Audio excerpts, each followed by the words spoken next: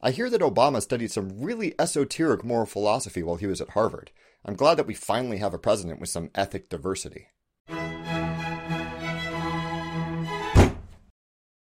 If your Facebook feed is anything like mine, it's pretty clear that many Americans don't think that they're just choosing between different tax plans or healthcare policies this election season, but between good and evil, or between evil and not so evil, or between stupid, crazy, renegade, alliance, chaotic, neutral. Framing a decision like voting as a moral choice opens up an entirely different can of worms from simple disagreements about policy. Claiming that voters are acting morally or immorally by voting a certain way implicitly assumes that there's some sort of objective standard of good and evil that their actions can be judged by.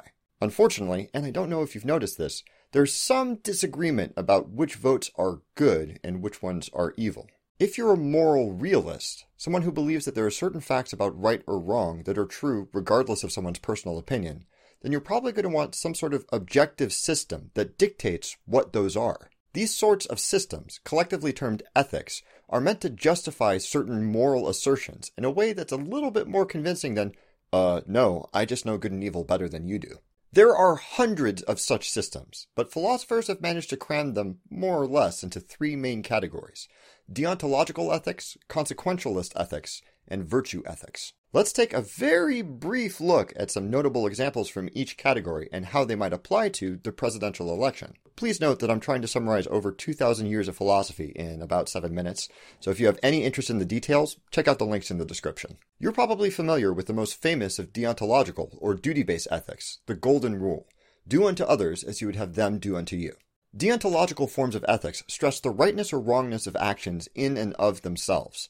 It's not do unto others as you would have them do unto you, unless they're a jerk, or if it wouldn't make you late to fencing practice. Ethics of this form are sometimes called non-consequentialist, because, as far as the system is concerned, it doesn't really matter what happens after you act. All that matters is that you do or don't do something. Many religious forms of ethics are deontological, as the rightness or wrongness of an action may be judged according to whether a deity commands or forbids it. The idea of intrinsic human rights also fits into this category. Violating someone's rights is always wrong, even if it might lead to something good later on. These sorts of ethical systems tend to be very clean and well-ordered. They reflect moral intuitions that many people share, and they're often very easy to apply. But they also have some drawbacks. Let's look closely at one of the most famous deontologies ever invented, Immanuel Kant's categorical imperative. Explaining it fully would take a few episodes unto itself, but in brief, Kant asserted that morality was a natural extension of rational thought, that the rules of right and wrong were deducible from the principle of logical non-contradiction. Let's say that you're thinking of lying. Under Kant's method, you would consider what the world would be like if the underlying principle of your action, lying, was universal. In that world, as a general rule, people lie whenever they like, and everyone understands that fact and expects the same sort of behavior from everyone else. In such a world, there's no real reason to believe that someone who tells you something is telling the truth, so people generally wouldn't trust each other to tell the truth. So there would be no value in lying in the first place. For Kant, that leads to a sort of self-contradiction. By lying, you're willing a world in which your action has no meaning. That doesn't make a lot of sense. So a rational individual shouldn't lie. That's fantastic. A system of ethics built on logic. The problem is, Kant's categorical imperative forbids lying no matter what, even if doing so might be a good thing, even if there are Nazis at your door asking where you hid the Jews. The cleanliness and simplicity of deontologies is only really possible because they're non-consequentialists, because they don't really muck about with the likely outcome or details surrounding an action, even if those details seem morally significant. As such, if you wanted to vote deontologically, the only things that matter are in the voting booth with you, the ballot, and your rules for how any person should vote. What other voters are likely to do, which candidate has the best chance of winning, none of that is morally relevant. In fact, according to the categorical imperative, it would be immoral to try and vote strategically. If everyone was second-guessing how everyone else would vote and shifting their own accordingly, there wouldn't be any legitimate votes left to strategize around. The most common foil to deontology is consequentialist ethics, based on the idea that the only thing that really matters for determining if a given action is right or wrong is the ultimate outcome of that action, whether it makes the world better or worse. Most consequentialist ethics descend from a theory developed by Jeremy Bentham and John Stuart Mill, called utilitarianism. Utilitarians assert that the only morally correct sort of action is one which maximizes happiness or pleasure and minimizes suffering, the combination of which is called utility for short. For them, the only intrinsic value in life is utility, and an action's value can be determined by how much it increases utility compared to other possible actions. This is a plausible-sounding idea. If someone needlessly increases the amount of suffering in the world or decreases the amount of happiness, then that would be morally wrong. Killing one person to save millions of lives might be the right thing to do. Okay, I could get behind that. Mill and Bentham are both pretty clear that you're not expected to try and calculate the utility for every single person on Earth for every single action you take to make sure that it's moral. That's a whole lot of really complicated math, and while you're crunching numbers and probably getting the wrong answer anyway, you're sacrificing utility to do so. That's time that you could have spent eating ice cream. Utilitarianism is more of a description of what good and evil are, and a general guide for our moral intuitions. Do what you think would maximize utility, and then after the fact we can check to see which actions were actually good or evil. But utilitarianism and other consequentialist ethics share a common problem. When the only thing that matters is the result, it becomes easy to imagine some uncomfortable scenarios that are technically good, but don't really feel that way. Enslaving a few people so that nobody else has to worry about doing their laundry ever again? For utilitarians, that might be a good thing. Euthanizing a healthy patient and harvesting their organs to relieve a few others of chronic pain?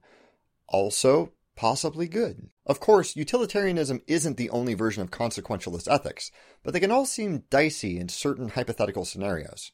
It becomes difficult to decide what's at fault, the system itself or our moral intuitions. Still, there's something compelling about trying to act in a way that results in the best outcome for as many people as possible. A utilitarian voter would probably think hard about everything, from other voters to the candidate's likelihood of getting elected, to their probable actions in office, and then vote in a way which selected an outcome from those available, which would result in the greatest happiness and the least suffering. A third category of ethics from ancient Greece fell out of favor while philosophers were developing these other systems, but has experienced a resurgence in popularity in the last century or so. Virtue ethics. All virtue ethics theories take some direction from the philosophy of Aristotle, who asserted that everything has a sort of purpose, and that for human beings, that purpose is flourishing and fulfillment. We might have some other sub-goals, but they all point at this ultimate end goal, that of a happy and self-actualized life. For Aristotle, a human is to a fulfilling life, as a wheel is to rolling, or a razor is to shaving. There are certain essential characteristics that make these things especially well suited to fulfilling their intended function. For a razor, sharpness. For a wheel, roundness. For a human, well, it's a little more complicated. In order to achieve that human purpose of flourishing, virtue ethics asserts that moral behavior is behavior which encourages the development and realization of those useful virtues, which make people better suited to that end. Just like balancing a wheel or sharpening a razor, morality is all about shaping oneself to be an ideal person. In a situation where something scary was preventing an ideal person from living a good life, they would confront it bravely and try to overcome it. So, courage is, by Aristotle's definition, a virtue of humans.